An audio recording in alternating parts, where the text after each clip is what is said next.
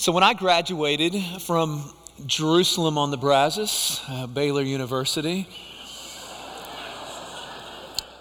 God took me into one of the greatest seasons of loneliness that I've walked through in my life. Now, from the outside looking in, you wouldn't think it would be a lonely season. I was going to serve at a camp. Yes,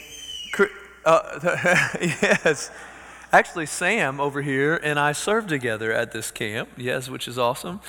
I had been on staff at Pine Cove Camps at a family camp, and they were bringing me on the team, and they said, hey, we want you to see what happens at the youth camps, and so we're going to send you to be part of the ranch camp, and we want you to counsel in our junior high cabins. How many junior hires up here? Yes, we got a few. No hands? No, come on, y'all, we got a big crew up there, yes. Which is fun, and I'm thinking this is going to be awesome, right? I'm going to camp. I'm going to be around a bunch of people, like rooms full of people, like you're in right now, with others that know and love Jesus, and I'm going to get to hang out with junior high kids and grow relationships. We're going to play games. It's going to be fun. And I left all my friends at school. And when I came to camp, I didn't anticipate the fact that, you know what, the friends that I have at camp are actually working at another camp. So I'm not at a camp where the staff are people I don't know. And I'm going to be in a cabin now with campers, and all the junior hires show up, and it doesn't really work to get your group together and say, hey, I'm your counselor and I'm very lonely. And so, can I share with you all the struggles I have right now in my heart and my life? And why don't y'all just listen and counsel me? Like it didn't work that way, right? So we were with the kids really 24/7. There was a little block in the day that was called free time, and I was at the ropes course, and my role was to roll the ladder back and forth. And so I was by myself with the ladder and trying to counsel with the ladder, and that didn't work myself. And I was lonely. I didn't have someone next to me saying, Sam, how are you doing? I didn't have someone that I could share with, man, I'm battling here and I'm struggling with this, and that wasn't happening. And I remember several weeks in, one of the counselors said, hey, Sam, how are you enjoying your cake and steak? And I was like, cake and steak? That time where you get together in the afternoons with the other counselors in a small group at the director's house at a table. And I was like, I didn't know this existed. So yeah, we talked about an orientation, and I guess this never happens to anyone, right? In a big room listening to someone talk up front. Somehow I didn't listen, and I didn't get that there was a time where I was invited to a table to be with a few of the other guy counselors and to kind of share what was going on. And so then I figured out the way I had worked out my schedule, it didn't work, and it took like 5 weeks for me to show up to what they called cake and steak. The reason they called it cake and steak is we would sit at a table and we would eat. We'd eat good food, and that was the cake side of the cake and steak. The steak side is we'd open the Bible then, and we would read from God's Word together and talk about how we were wrestling with applying that in our own life or not applying it, and then we would pray for each other. And I remember it was not immediate, but it was quick that after connecting with a few of those guys in cake and steak and having them really ask me what was happening in my own heart, and me kind of slowly saying, I know I'm supposed to be the full-time staffer now, but I'm really not doing great. There's a hole inside. And them saying, hey, that's okay, because one of them said, actually, I kind of feel the same way. And they started walking with me. Now, we didn't get to talk all the time because I was in a cabin with junior high guys. But we got to meet and get together once a week and share. Now, why do I start here? Now, I don't know where you are in your life, but I think there's a possibility that maybe for you right now, you're in a season of loneliness. That you're walking through something that may be painful that really no one knows about. Maybe you don't have a 2 a.m. friend that you can just buzz and say, hey, can I come talk to you right now? Or will you cover me? I need help. And you're hurting, and you don't even really know how to describe the hurt, but you're lonely. I've been there at different seasons in my life. Does God have anything to say about it? Yes, He does. If you have a Bible, I'm going to invite you to turn to Acts chapter 2. As you're turning there, the Bible doesn't have this prescription telling us what groups are supposed to look like in the church, but there are places in the Bible that give us descriptions of what was happening in the early church. And in Acts chapter 2, we're gonna see a community that's actually about the size of First McKinney. There was immediately in Jerusalem after Peter taught at Pentecost, 3,000 people that say, okay, I want to follow Christ. And they didn't have a First Baptist Jerusalem. And they were like, what do we do? Well, they kept going to the temple and worshiping God at the temple. And then they broke up into smaller groups. And we're going to read about what was happening in those groups. Before I get there, because our series is titled The Table, I want to give you just even a little bit more biblical background behind the table. You can look at the Old Testament and see that God cared about His people getting together and sharing around a table. If you look at what was commanded for them, there were 7 different feasts during the year. And some of them that would last longer than a meal. In fact, many of them that would last longer than a day's worth of meals. I read an article at one point in my past that I looked for again this week and wasn't able to find, but that was arguing if you were a common Jew, meaning not on the wealthy level, you were spending about 20% of your annual income on getting at a table and feasting with your close family and friends. The table was a big deal to God in the Old Testament. And we can read about one of the most famous passages in Scripture, like the 23rd Psalm.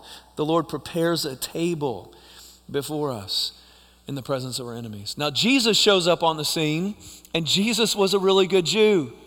If you read the Gospels, we find Jesus at the table a lot.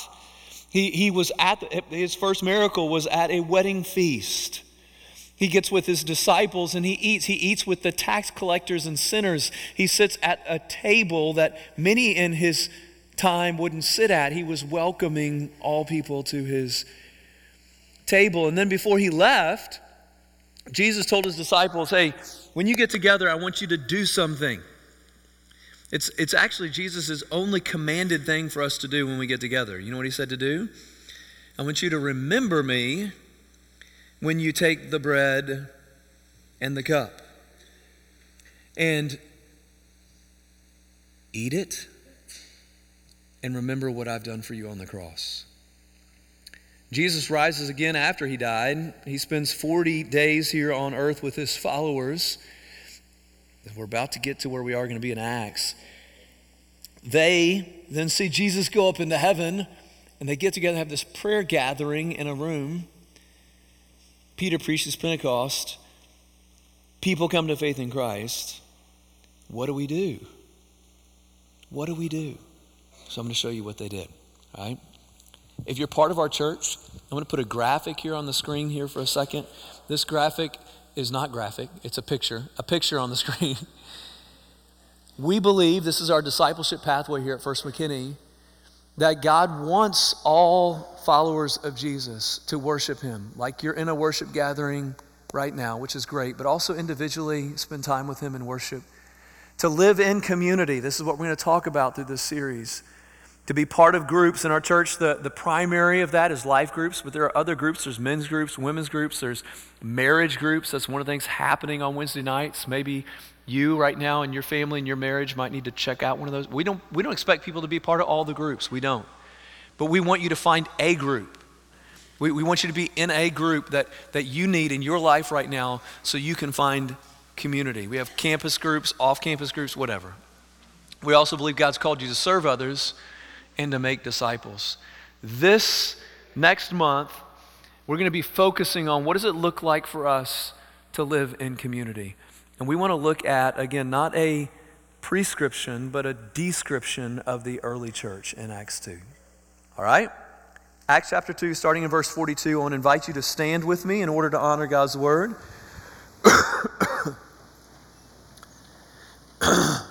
What happened to those 3,000 new believers in Jerusalem? And they devoted themselves to the apostles' teaching and the fellowship, to the breaking of bread and the prayers. And awe came upon every soul, and many wonders and signs were being done through the apostles. And all who believed were together and had all things in common. And they were selling their possessions and belongings and distributing the proceeds to all as any had need. And day by day, attending the temple together and breaking bread in their homes, they received their food with glad and generous hearts, praising God and having favor with all the people. And the Lord added to their number day by day those who were being saved.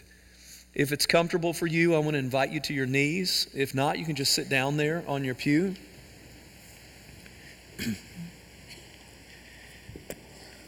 I want to invite you to talk to God for a minute. Maybe you're in a season of loneliness and you can just let God know that. I mean, it's not going to surprise him. He knows already, but be open with him. Talk to him about it for a second. Ask for him to help.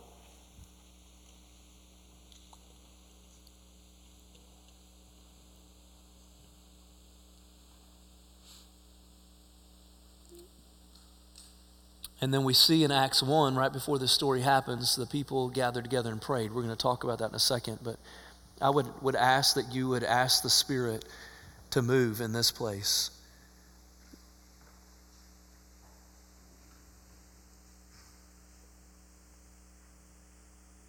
Holy Spirit, glorify your Son Jesus through this time and help your church. Help me to communicate, and every person in this room, they're part of the communication as they hear and apply. God, help us all. In Jesus' name, amen. If you're taking notes today, I want you to know that I'm not planning to cover all of the verses I just read. We're going to divide them up over the next 4 weeks, and I'm going to show you how we're going to divide them. Verse 42, back up with me, says, and they, the early church, when they were gathering, devoted themselves. Just a moment talking about the word there, devoted. The early church themselves, not just the leader, but those that were part of the church, they devoted. The word devoted implies persisting in or persevering in something. It means they were doing something that required work and accountability together. A Christian community is a wonderful thing, but it is not easy. A Christian community is a great thing, but it's not just Peter that was making Christian community happen. It's not just your life group leader that's going to bring community into your life. I've talked to many life group leaders as I've led up to this series, and they're really excited about the thought of all of us working together to devote ourselves to the things that we see in Acts chapter 2. It says that they devoted themselves. They worked hard on something. A phrase that you're going to hear, biblical community is forged, not found. Biblical community, the examples we see in Scripture, is a messy, a group that if you read the Pauline letters to the churches, that they had to be corrected a lot, because when you put sinful people like me in a room with sinful people like you, it doesn't just go great, right? But it's worked on together. Biblical community is forged, not found. Maybe there's been times in your life, like for me at Cake and Steak, where you've walked in a room and you've found community. The reason you're finding it is because you're entering into a room that's been forging it for a while. And if you don't work on it, then you're going to mess up the room if you don't forge it with the room. Biblical community is forged, not found. And so it says they devoted themselves to the apostles' teaching and the fellowship, to the breaking of bread and the prayers. Your translation might not have all those these in it.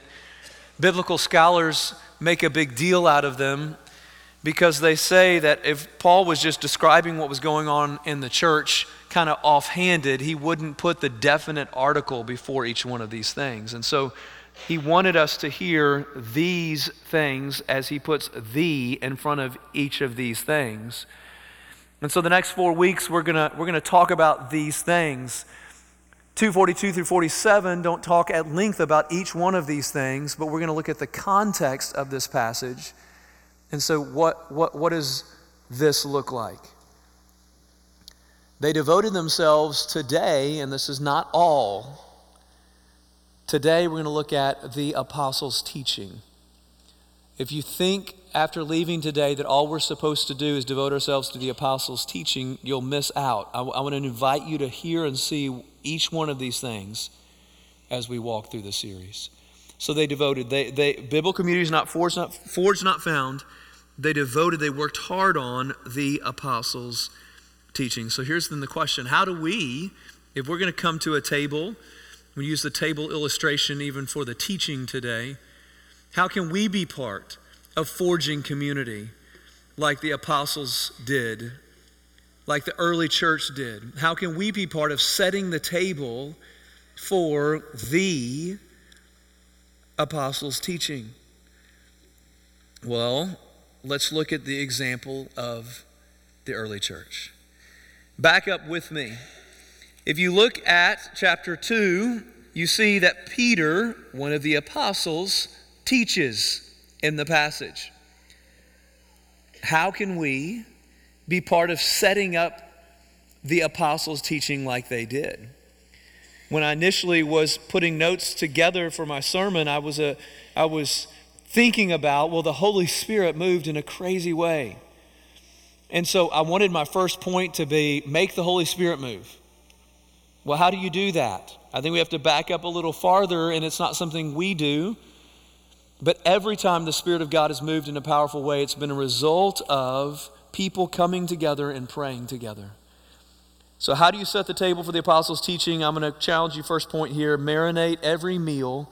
When I say meal, that every teaching opportunity that God gives you or other people in the groups, the communities you're part of, in prayer.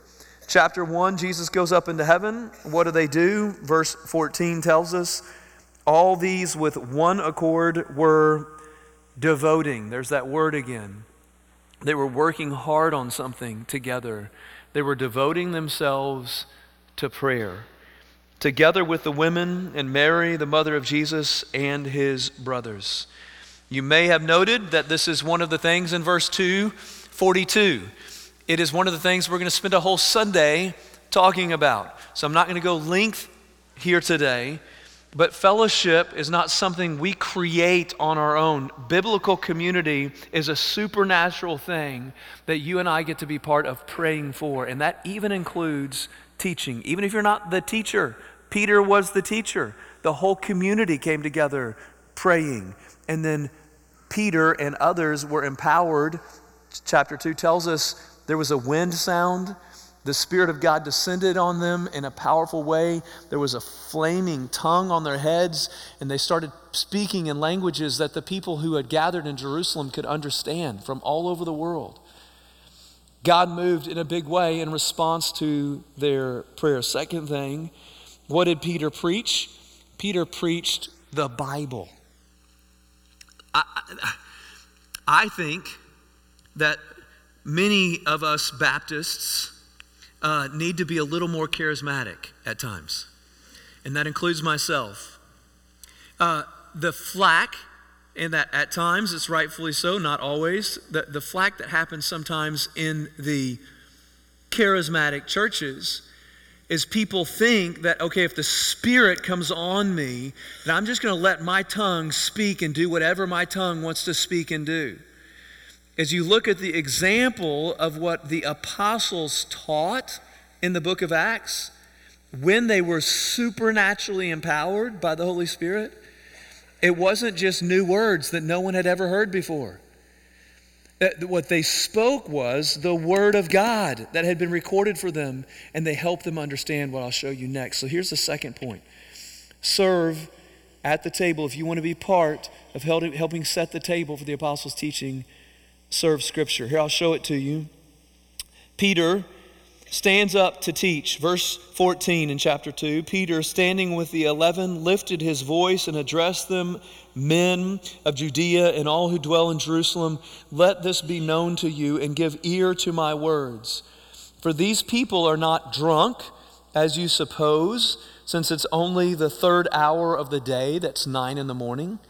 But this is what was uttered through the prophet Joel." What does Peter do? He immediately, empowered by the Holy Spirit, opens the Bible. And he points them to Joel, verse 17, verse 18, verse 19, verse 20, verse 21 is Peter teaching, reading the text, Joel.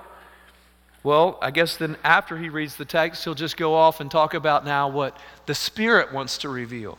Well, the Spirit wants to reveal what he has said through his word.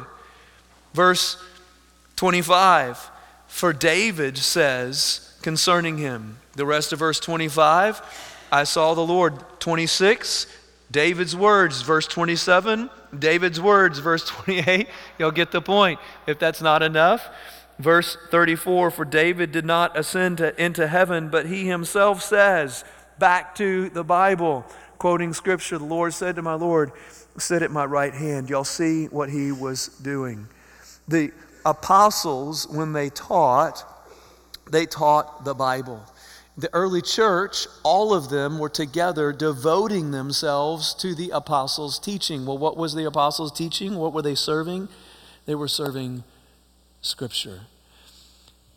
Church, one of the things that concerns me right now in a postmodern culture is there are a lot of churches, and we have to pray that God protects our rooms, our groups, and me, this pulpit, from what we read this week, if you're in the Bible reading plan with us.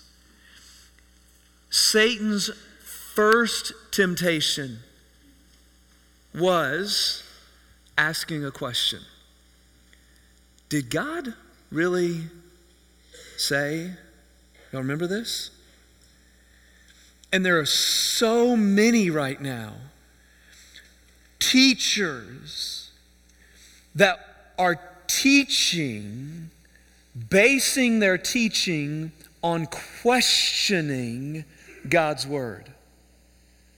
Did God really say the love of money is the root of all evil? Did God really say male and female, he created them? Did God really say there is no condemnation for those who are in Christ? Did God really, y'all see, we could just keep going, right? I'll have life group leaders ask me sometimes, is there any curriculum you recommend? We have curriculum. And there's a big difference. There's a big difference between a message that's about, is this real? Or God's word says. Okay? How do we set the table for the apostles' teaching? And it's uncomfortable at times, but we have a God who loves us, who's given us his word. And if he's a good father, and he wonderful and really is, we are going to be blessed by hearing it and and he's going to be glorified. Serve Scripture. Third point, ensure Jesus is the main course. Now, what do I say here? Why am I saying this? Do you know that you can serve Scripture and only offer appetizers? That you can go to the Bible and teach how can God make you happy today? Or the message of loneliness can just be, don't feel lonely, right? How do we really get the help the Bible offers? Notice what Peter does. Empowered by the Holy Spirit, he goes to the Bible, and after pointing people to Scripture, he shows them that Scripture is pointing them to the main course, Jesus. Verse 22, men of Israel, hear these words. Who? Jesus of Nazareth, a man attested to you by God with mighty works and wonders and signs that God did through him in your midst. And as yourself know, this Jesus, delivered up according to the definite plan and foreknowledge of God, you crucified and killed by the hands of lawless men. God raised him, Jesus, up, loosing the pains of death because it was not possible for him to be held by it. Okay, he's like, I've talked enough now. I'm going to go back to the Bible. He goes to David's words. After David's words, verse 29, brothers, I may say to you with confidence about the patriarch David that, well, I guess David's going to be his main point now, huh? He both died and was buried, and his tomb is with us to this day, being therefore a prophet, and knowing that God had sworn with an oath to him that he would set one of his descendants, who's that going to be? Jesus, on his throne. He foresaw and spoke about the resurrection of the Christ, that he was not abandoned to Hades, nor did his flesh see corruption. This Jesus God raised up, and of that we are all witnesses, being therefore exalted at the right hand of God, and having received from the God the promises of the Holy Spirit, he poured out this that you yourselves are seeing and hearing. For David, and then he quotes David again, verse 36, if you didn't get already, his point was Jesus. Let all the house of Israel therefore know for certain that God has made him, Jesus, both Lord and Christ, this Jesus whom you crucified. When the apostles were setting the table and bringing to people things that they knew that they needed through their teaching, they taught Scripture, but the main message was Jesus. You can keep going. You think, well, that's just Pentecost. I think maybe Peter just had an evangelistic sermon.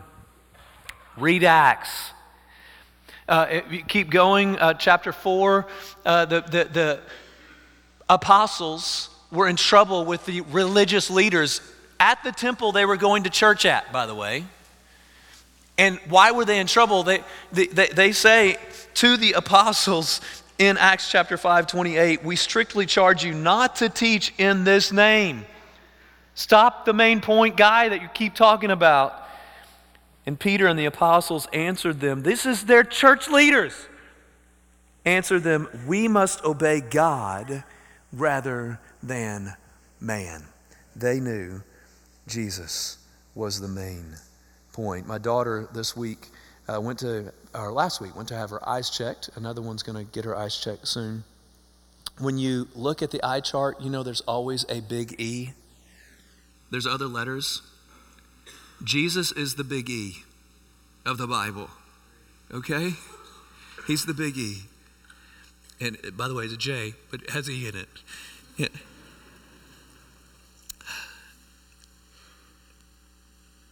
If we don't teach Jesus, then the tables that we try to facilitate for Christian community are no different than the world.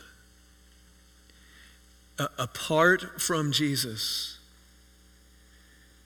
Christian community, just like the world, is based on grades, not grace. But with Jesus, the main point, you could have a college guy raise his hand and say, I'm hurting.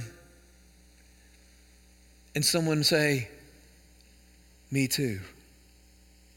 And more than that, with Jesus, you can be at a messy table with people like you who aren't just tired, they're sinful.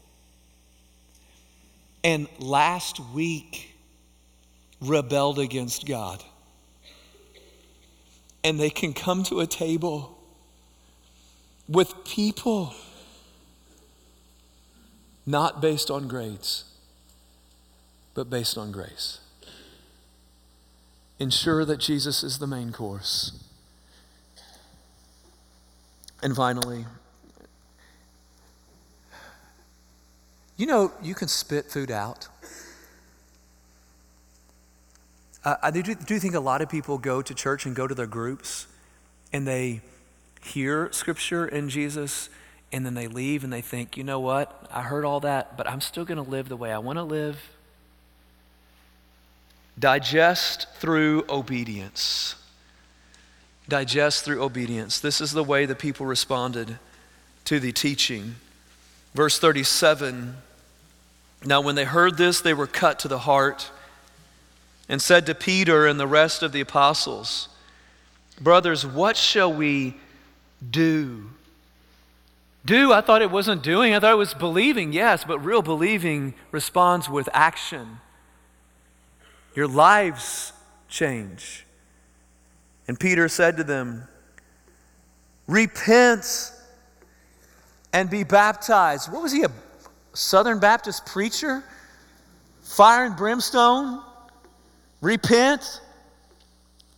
You know that God calls us to life change. To in response to Jesus, empowered by the Spirit, live different. Repent and be baptized, every one of you, in the name of Jesus Christ for the forgiveness of sins, and you will receive the gift of the Holy Spirit. For the promise is for you and for your children and for all who are far off, every one whom the Lord our God calls to himself. And with many other words he bore witness and continued to exhort. Exhort means pushing them to do something, exhorting them, saying, save yourself from this crooked generation. So those who received his words, they weren't just hearing it, they are digesting it, were baptized, and there were added that day about 3,000 souls, and they devoted themselves to the apostles' teaching. You know what's repulsive to our world when it comes to Christian community? It's not Christians that are living gracefully and truthfully in line with Scripture. It's Christians that are living like hypocrites, that say we believe, but we don't bring it into our lives and digest and let it transform us from the inside out. We spit out the apostles' teaching and we live. No, God, the true Christian community is meant for people who are ready to devote themselves. They repented, it says. Martin Luther, opening the Reformation, he nailed the 95 Theses on the door of the Castle Church in Wittenberg, Germany. The first thing in Martin Luther's 95 Thesis was this, that our Lord and Master Jesus Christ has willed the entire life of believers to be one of repentance. Does that mean we don't sin? No, it does not mean we don't sin. But it means in the context of community that we're challenging each other and we're seeking to hear, receive, digest, and obey the Word of God. Jesus himself said, as we go and make disciples of all nations, baptizing in the name of the Father and the Son and the Holy Spirit, we're to be teaching them, same word in Acts, teaching them to obey all that he has commanded us. If you want to be part of true Christian community, if you want to help forge it, because Christian community is forged, not found, I want to invite you with your group. It's your men's devotional group leader can't make this all happen. Your life group leader can't all of it. No. Go and help set the table, marinate every meal in prayer, serve Scripture, ensure Jesus is the main course, and digest through obedience in your life. Go all in.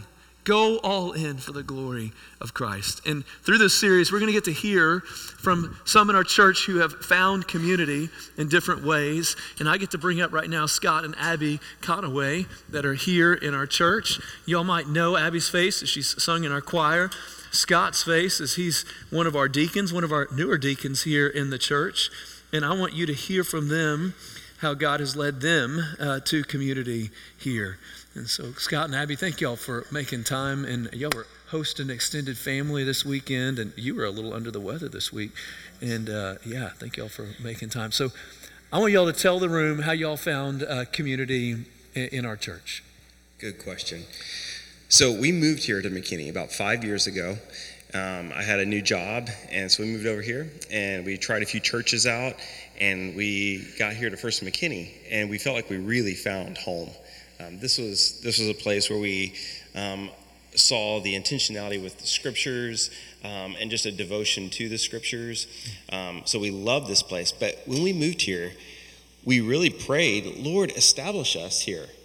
Give us friends that will, that we can really connect with, and we can really, to use a phrase, do life with. And so we found this church, and we realized we got to get into smaller groups to really experience community. And so we tried some of the life groups, and we landed in the Tony Hagstrom life group, and we really felt connection there. But I feel like what really made us feel like we had authentic community was one of the families in our group sought us out and asked us to be a part of a small group that meets off campus on Sunday evenings. And that is where we found a real community, where we were able to really go deeper and share struggles. In fact, it was about a year after we had moved here, I had lost my job. And we were here in a new city. We didn't know very many people, and I was jobless. And it was our small group that really prayed with us and walked through that time with us. And then when I got my new job, they celebrated with us. And so that really hit home with us, the importance of having like real people that know who you are and know your struggles and things like that. Anything to add?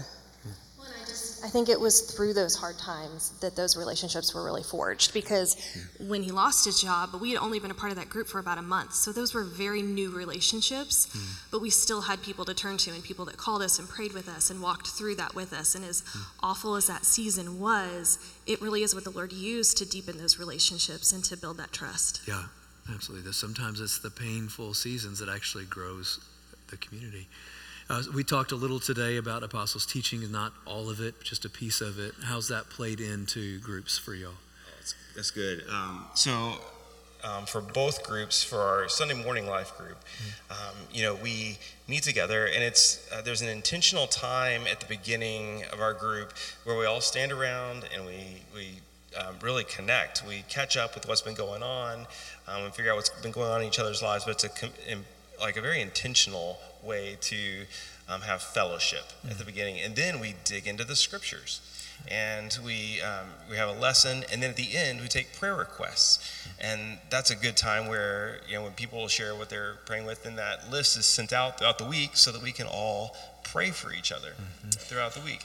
And sometimes we'll have a Christmas party where we have food, so we don't always break bread, but that's a good time for our Sunday morning group. But then our Sunday evening group, we all always get together and we have a meal, and we fellowship, and then we dig into the scriptures. We either do like a study, or we talk about the sermon that morning, and then again we share prayer requests and we pray for each other, and we send out those prayer requests throughout the week and pray for each other there. And so those are two examples of how we're modeling the community that is basically modeled in Acts 2:42. Super cool. Anything to add?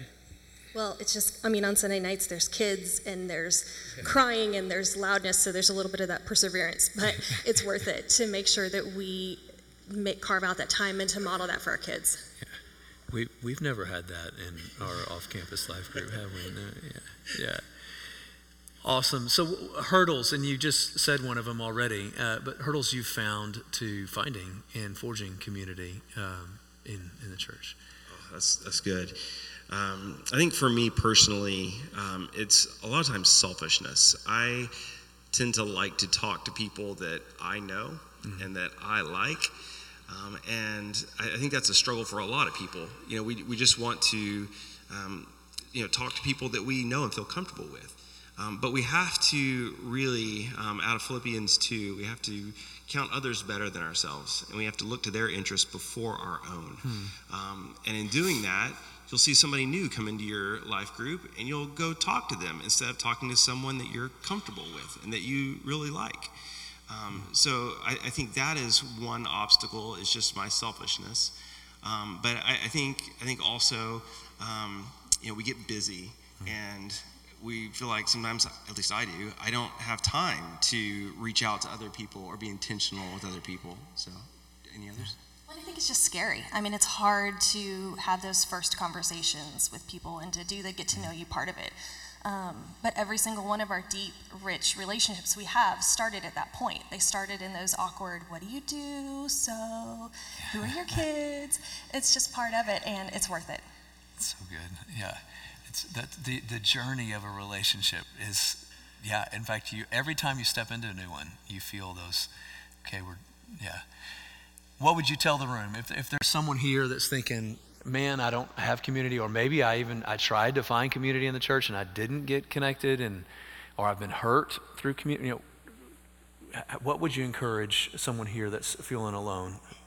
Yeah, that's unfortunately very common. Yeah. I would say number one, pray. That's what we did when we moved here, is we said, Lord, please establish us here. Give us friends that we can really call family here. So I think prayer, because ultimately it's the Holy Spirit that's going to provide that for us and lead us into that. But number two, I would say when you're here at church, try out a group. Try groups until you fit. You find a place where you connect with people. But I'm sure you've all heard the saying, if you want good friends, you need to be a good friend.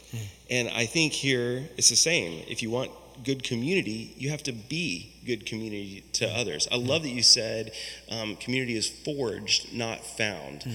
We really have to put forth the effort, and we have to be intentional with others in order to find that community that so many of us really want and need. So anything to add? Just say, if you're here and you're wondering about trying to put yourself out there and make those relationships, we want to get to know you. Yeah. You've walked into a church that we know that God has brought you here sovereignly. We're excited to see what he's going to do with you here, and we want to be a part of that. We want to get to know you. So good. So good. Thank you to the Conaways. Y'all thank the Conaways for me. Abby and Scott, thank you. Y'all can step down real quick. And what I want to invite you to do with me right now is to pray. Scott's challenge, first part of his challenge, was to pray and ask God, what does that look like for me? And then Ben, the guy who's in charge of our adult group, is going to come up here in just a second and invite y'all to next steps as we close. So ask God right now, what does this look like for me as I seek to set the table for community? Thank you for joining us today for Worship Online. If you're in our area, we want to invite you to come to physically connect to your local church. We would love to help you to live and love like Jesus alongside of others who are doing the same. If you're from outside of our area, can I challenge you to find a local church in your area that's going to preach the Bible and exalt Jesus? Smash the like button, subscribe, share with friends, and turn on notifications if you'd like to stay up to date with us. And thanks again for joining us.